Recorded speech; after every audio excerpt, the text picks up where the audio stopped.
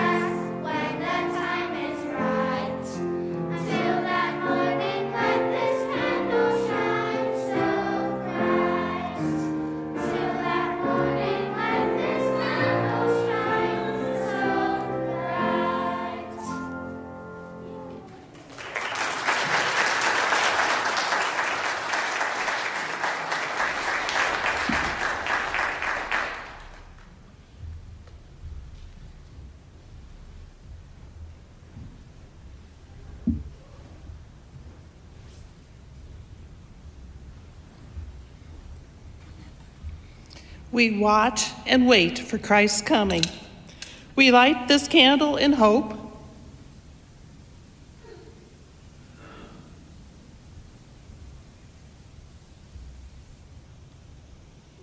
We light this candle for peace. And we light this candle in joy. To those who live as exiles, the Lord speaks the joy of good news. A reading from Zephaniah 3. Sing aloud, O daughter of Zion. Shout, O Israel. Rejoice and exult with all your heart, O daughter of Jerusalem. The Lord has taken away the judgments against you. He has turned away your enemies. The King of Israel, the Lord, is in your midst. You shall fear disaster no more.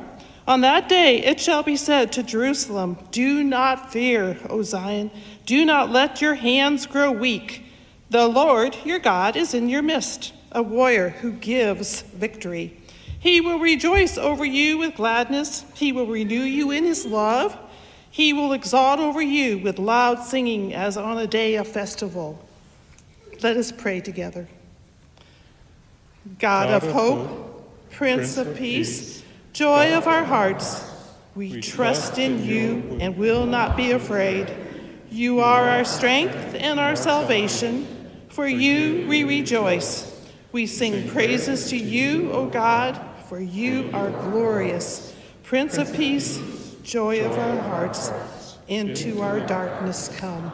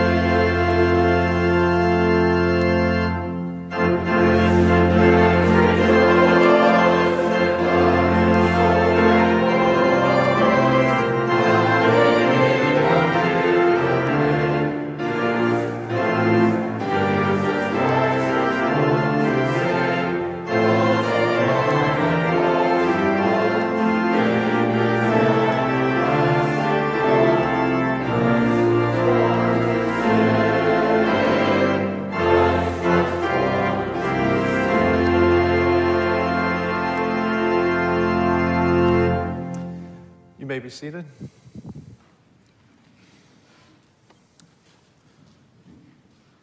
Let us pray.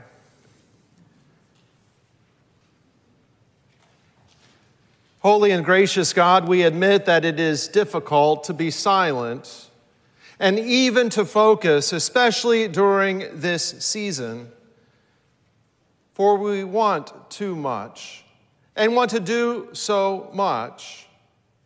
And so much is expected of us that we are pulled in different directions.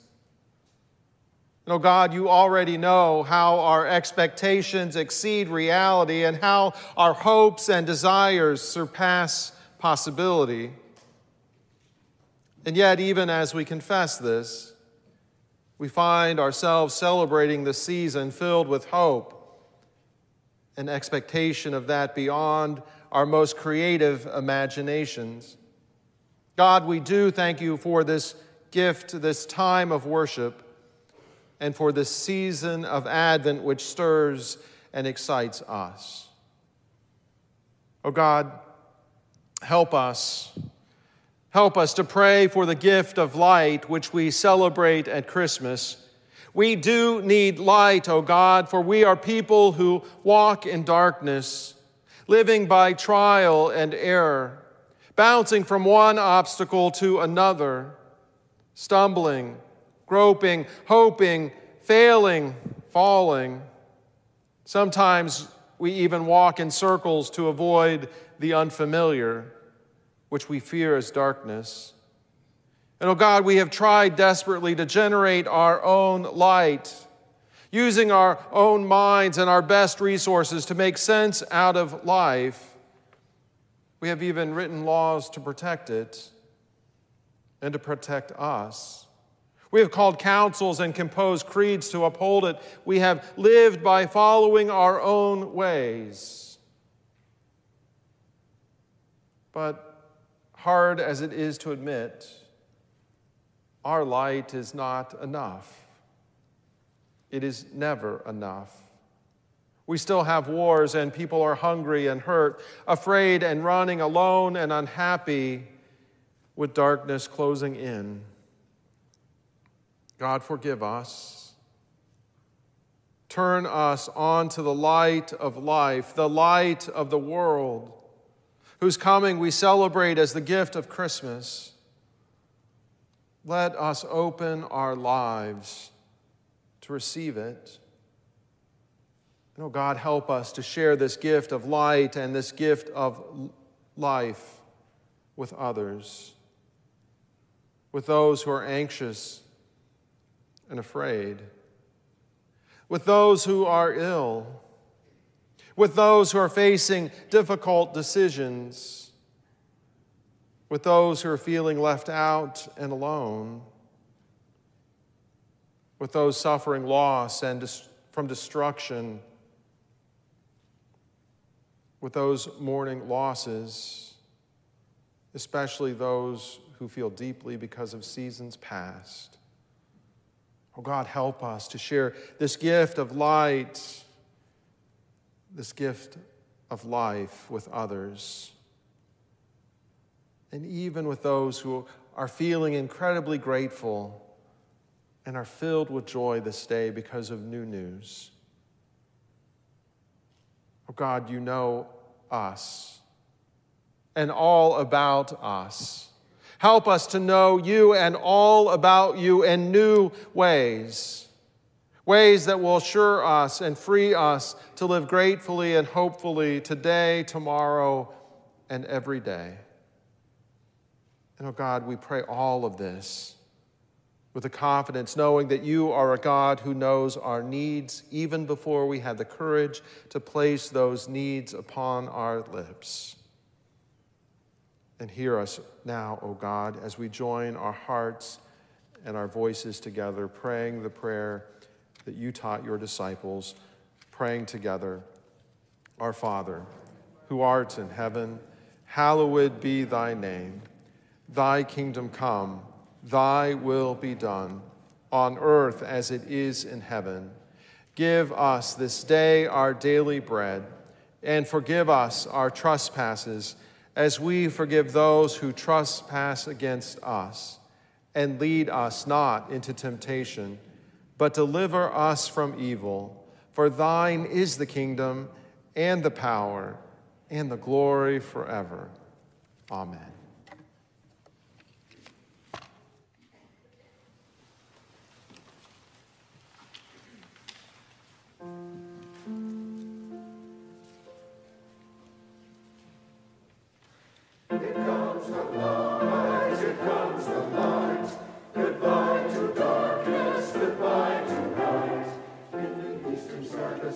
Shining bright, oh glory, hallelujah, children, here comes the light.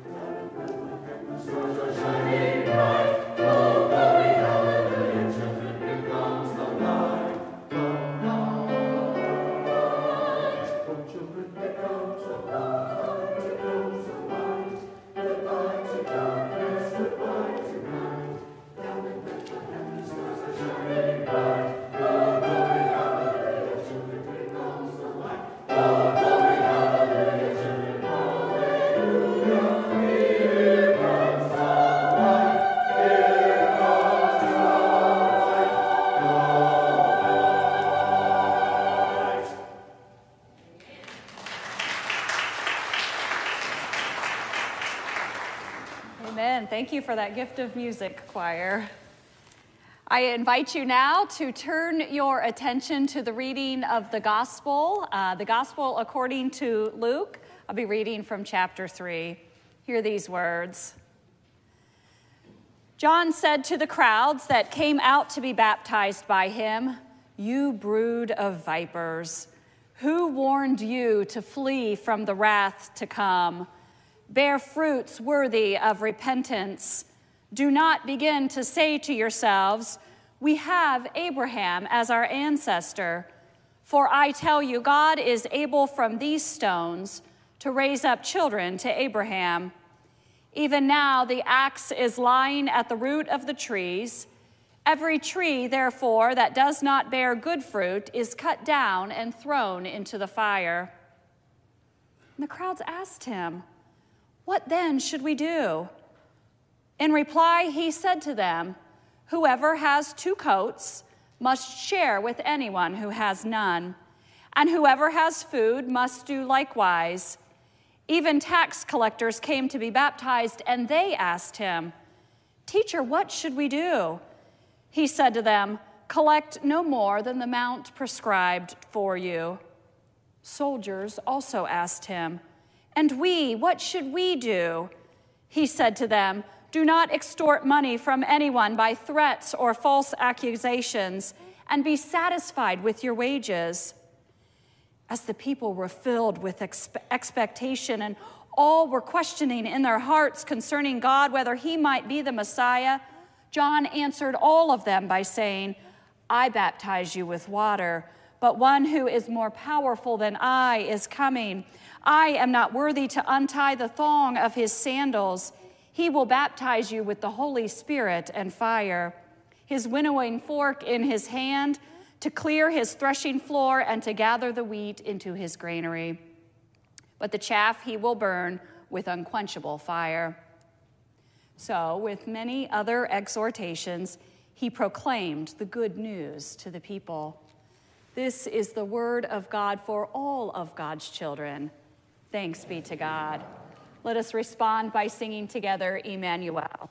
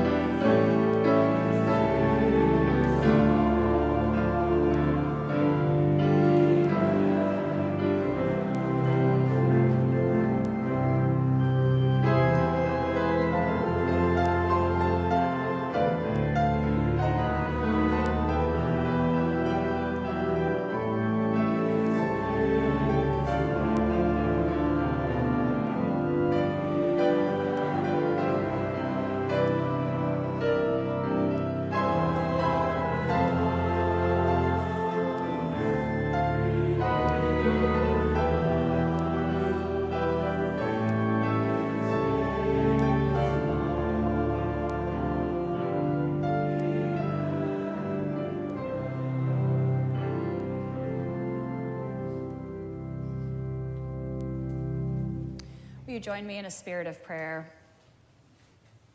O God, for the gift of these ancient and holy words, we give you thanks. We ask that you open our hearts, our minds, and our spirits to receive the message you would have for us today.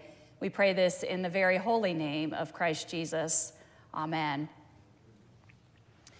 So I'm curious, when you come forward for baptism, which would you rather hear?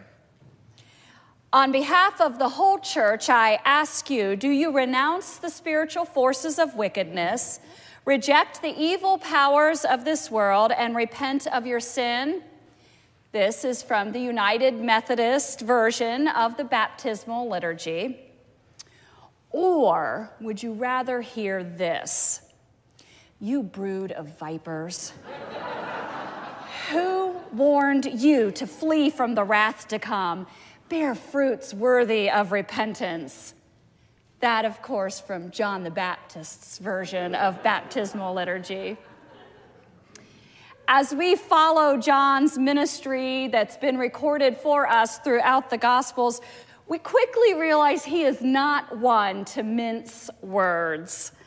I suspect that he would be one of those types of people where you knew exactly where you stood with him. He's direct. He doesn't soften or water down the message, and he's pretty edgy. And the crowds responded.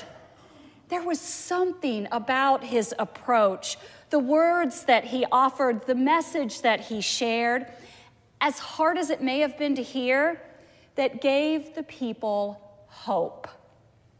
People living hard lives, poor, oppressed, in many ways imprisoned by the imperial rule, hope showed them glimpses of God's reign of justice, of liberation. Hope instructed them on how they were to be a part of God's redemptive story. Hope. In the midst of the hardness, of the edginess of life, hope, peace, and joy. Words that are anything but benign, lifeless, and neutral. And John was anything but benign, lifeless, and neutral. My first year of ministry, I had the opportunity to travel to the Holy Land. I got to spend 10 days with almost 100 people from churches around the West Ohio Conference, including some newly commissioned and ordained pastors. We moved at breakneck speed throughout Israeli and Palestinian territories as we got to explore sites from the stories that we find in both the Old and New Testaments. We began in the northern part of Israel and made our way south. Midway through the trip, we ended up in Jerusalem and used the Old City as a home base for the rest of our trip. One day, we went into Bethlehem to visit the Field of Shepherds along with the Church of the Nativity.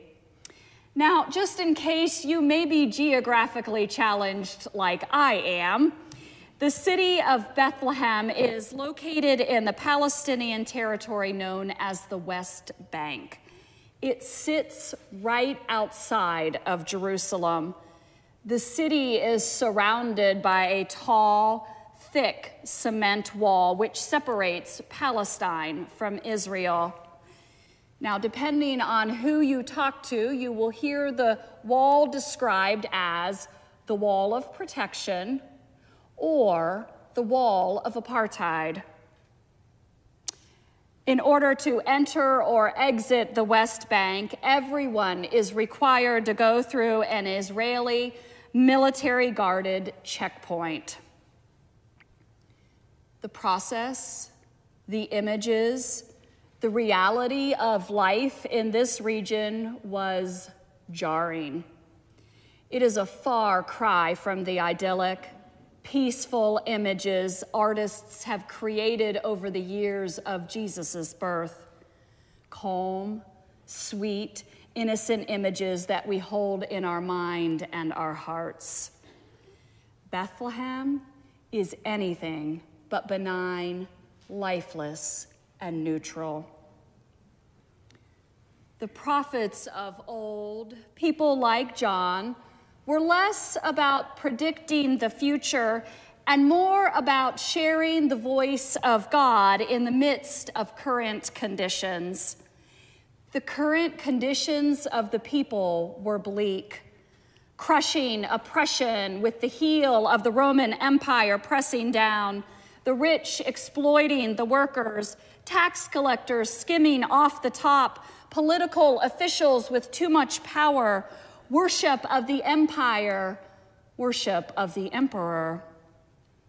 John's words were in direct opposition to the powerful. There's a reason John was eventually beheaded, and it wasn't simply because people didn't like him. His message was one which sparked action in the lives who heard it and took it seriously. His message sparked fear in the lives of the powerful.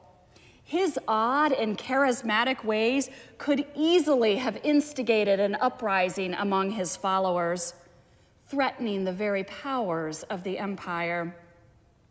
Instead, John points to one more revolutionary than him. Hope is a powerful tool for those on the fringes. Hope is a powerful tool for those who are hurting. Hope is a powerful tool for the hopeless. Hope changes lives. When visiting the Holy Land, it is impossible to separate the politics, the religion, and the culture. 6 years later, and I still struggle how to articulate that part of the experience well. All of these areas seem to be so tightly integrated that it's difficult to discern which parts are driving actions, behaviors, and values. I don't know that it was any different 2,000 years ago. John's exhortation to the crowds who came to be baptized, the people, the tax collectors, the soldiers, everyone, was that they were not to have a passive faith.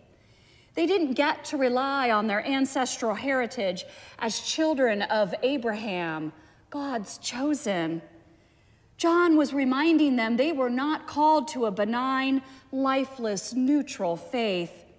The children of Abraham are called to a faith full of meaning, of action, of justice, a faith which was fair and equitable, a faith which included those on the outskirts, a faith of integrity, a faith that would require a change, a turning around, a transformation, a faith which would require an alteration of the heart. The Church of the Nativity was originally built by the Roman Emperor Constantine in the 4th century. He built it to preserve the location that is believed to be Jesus' birth site. It's endured a lot over the years: invasions, fires, and earthquakes. Today, not one, not two, but 3 different Christian groups have ownership of this church. They hold separate worship services in the very large, ornate basilica. Now, the church looks more like a compound than a church to me. The entryway of the church has been decreased over the years to prevent thieves from stealing the treasures found inside. This requires one to bend down in order to enter the church. It was very busy on the day that we visited the Church of the Nativity. We waited in an extremely long line to see the grotto of Jesus' birthplace.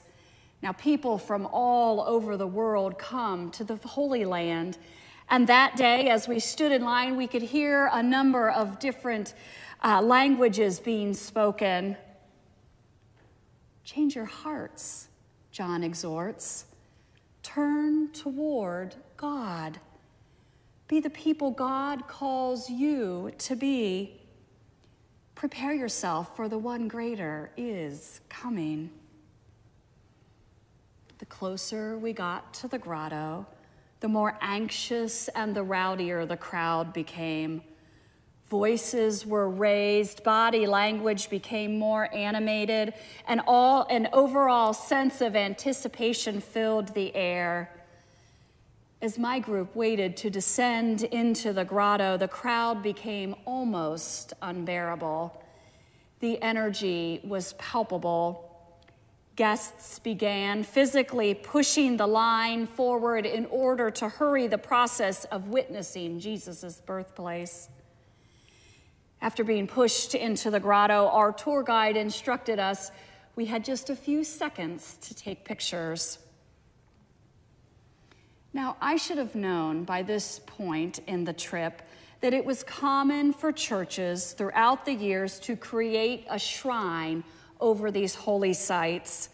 This was done to honor and commemorate, as well as to preserve this supposed site for future generations. I was taken aback, though, when I saw the ornate shrine in the grotto. It was nothing like the artist representations that I've held in my head for so many years. Afterwards, I cried as I stood in the middle of the church waiting for the rest of my group to finish their turn in the grotto.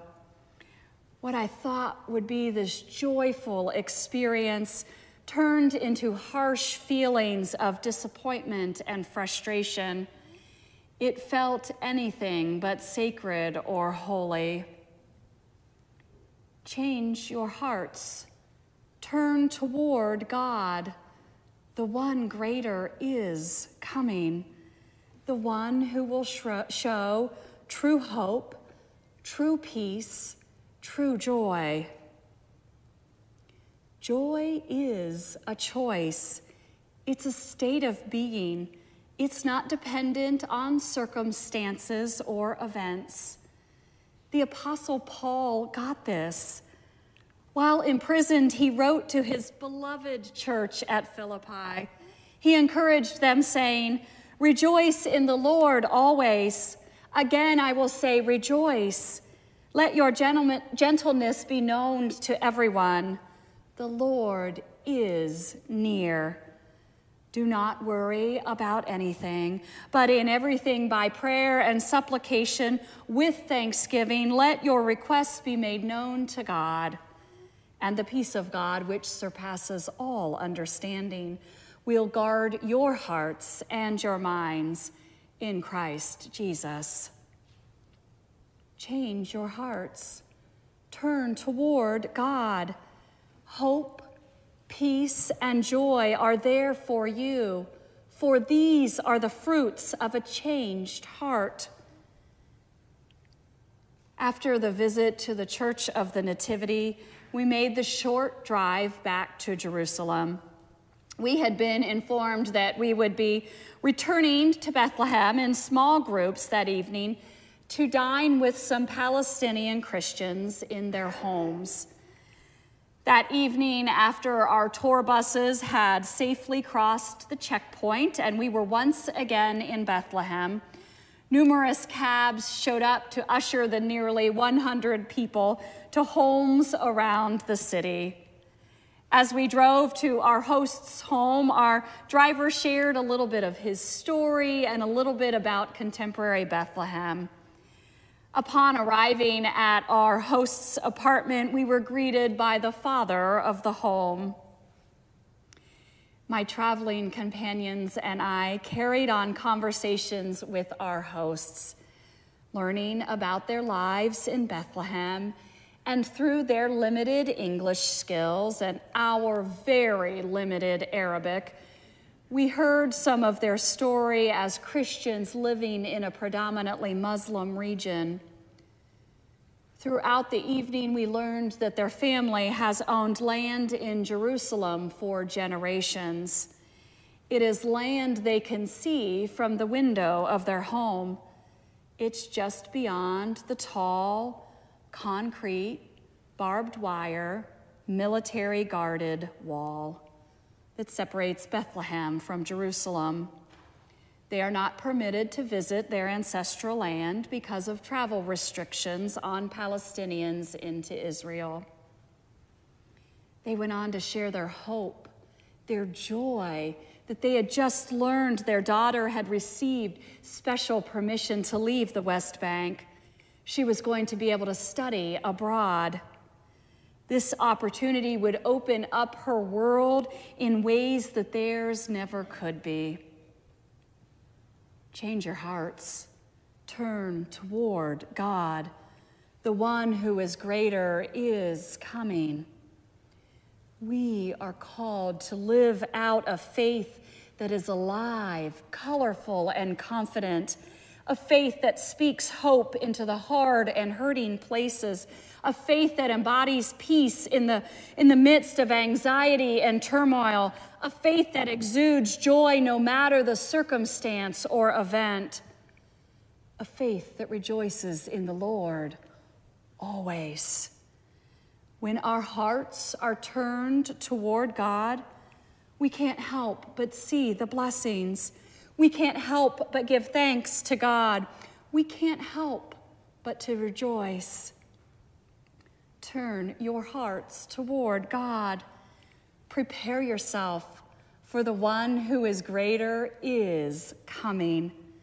Hope is on the way. Peace is on the way. Joy is on the way. Christ will be here soon. Are you prepared? Amen.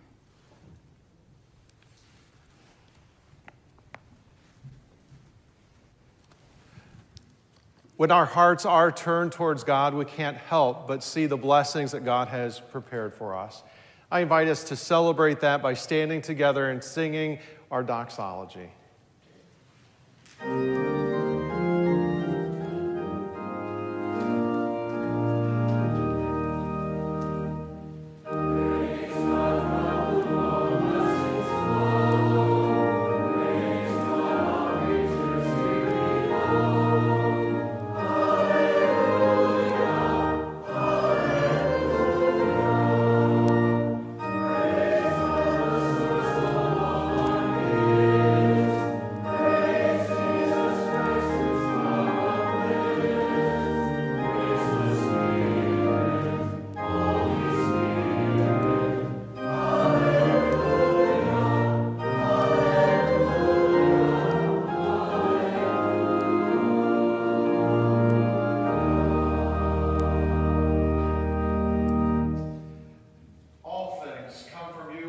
And with gratitude, we return to you what is yours. You created all that is, and with love formed us in your image. When our love failed, your love remained steadfast. You gave your only Son, Jesus Christ, to be our Savior. All that we are and all that we have is a trust from you. And so, in gratitude for all your gifts, we offer you ourselves and all that we have, in union with Christ's offering for us. By your Holy Spirit, make us one with Christ, one with each other, and one in ministry to all your world. Through Jesus Christ, our Savior. Amen.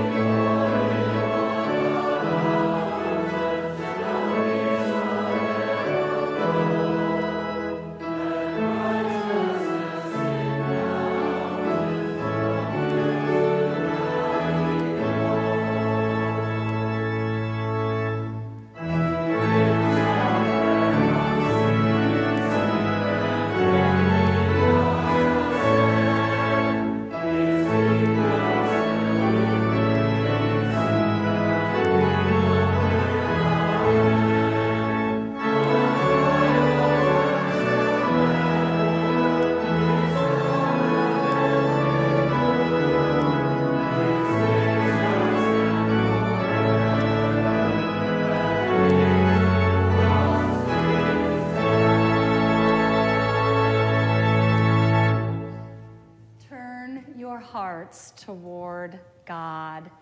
And then as you leave this place, turn your hearts outward to God's world. Go in peace and share God's love, hope, peace, and joy with the world. Let the world see the fruit of your faith. Go in peace, my friends. Amen.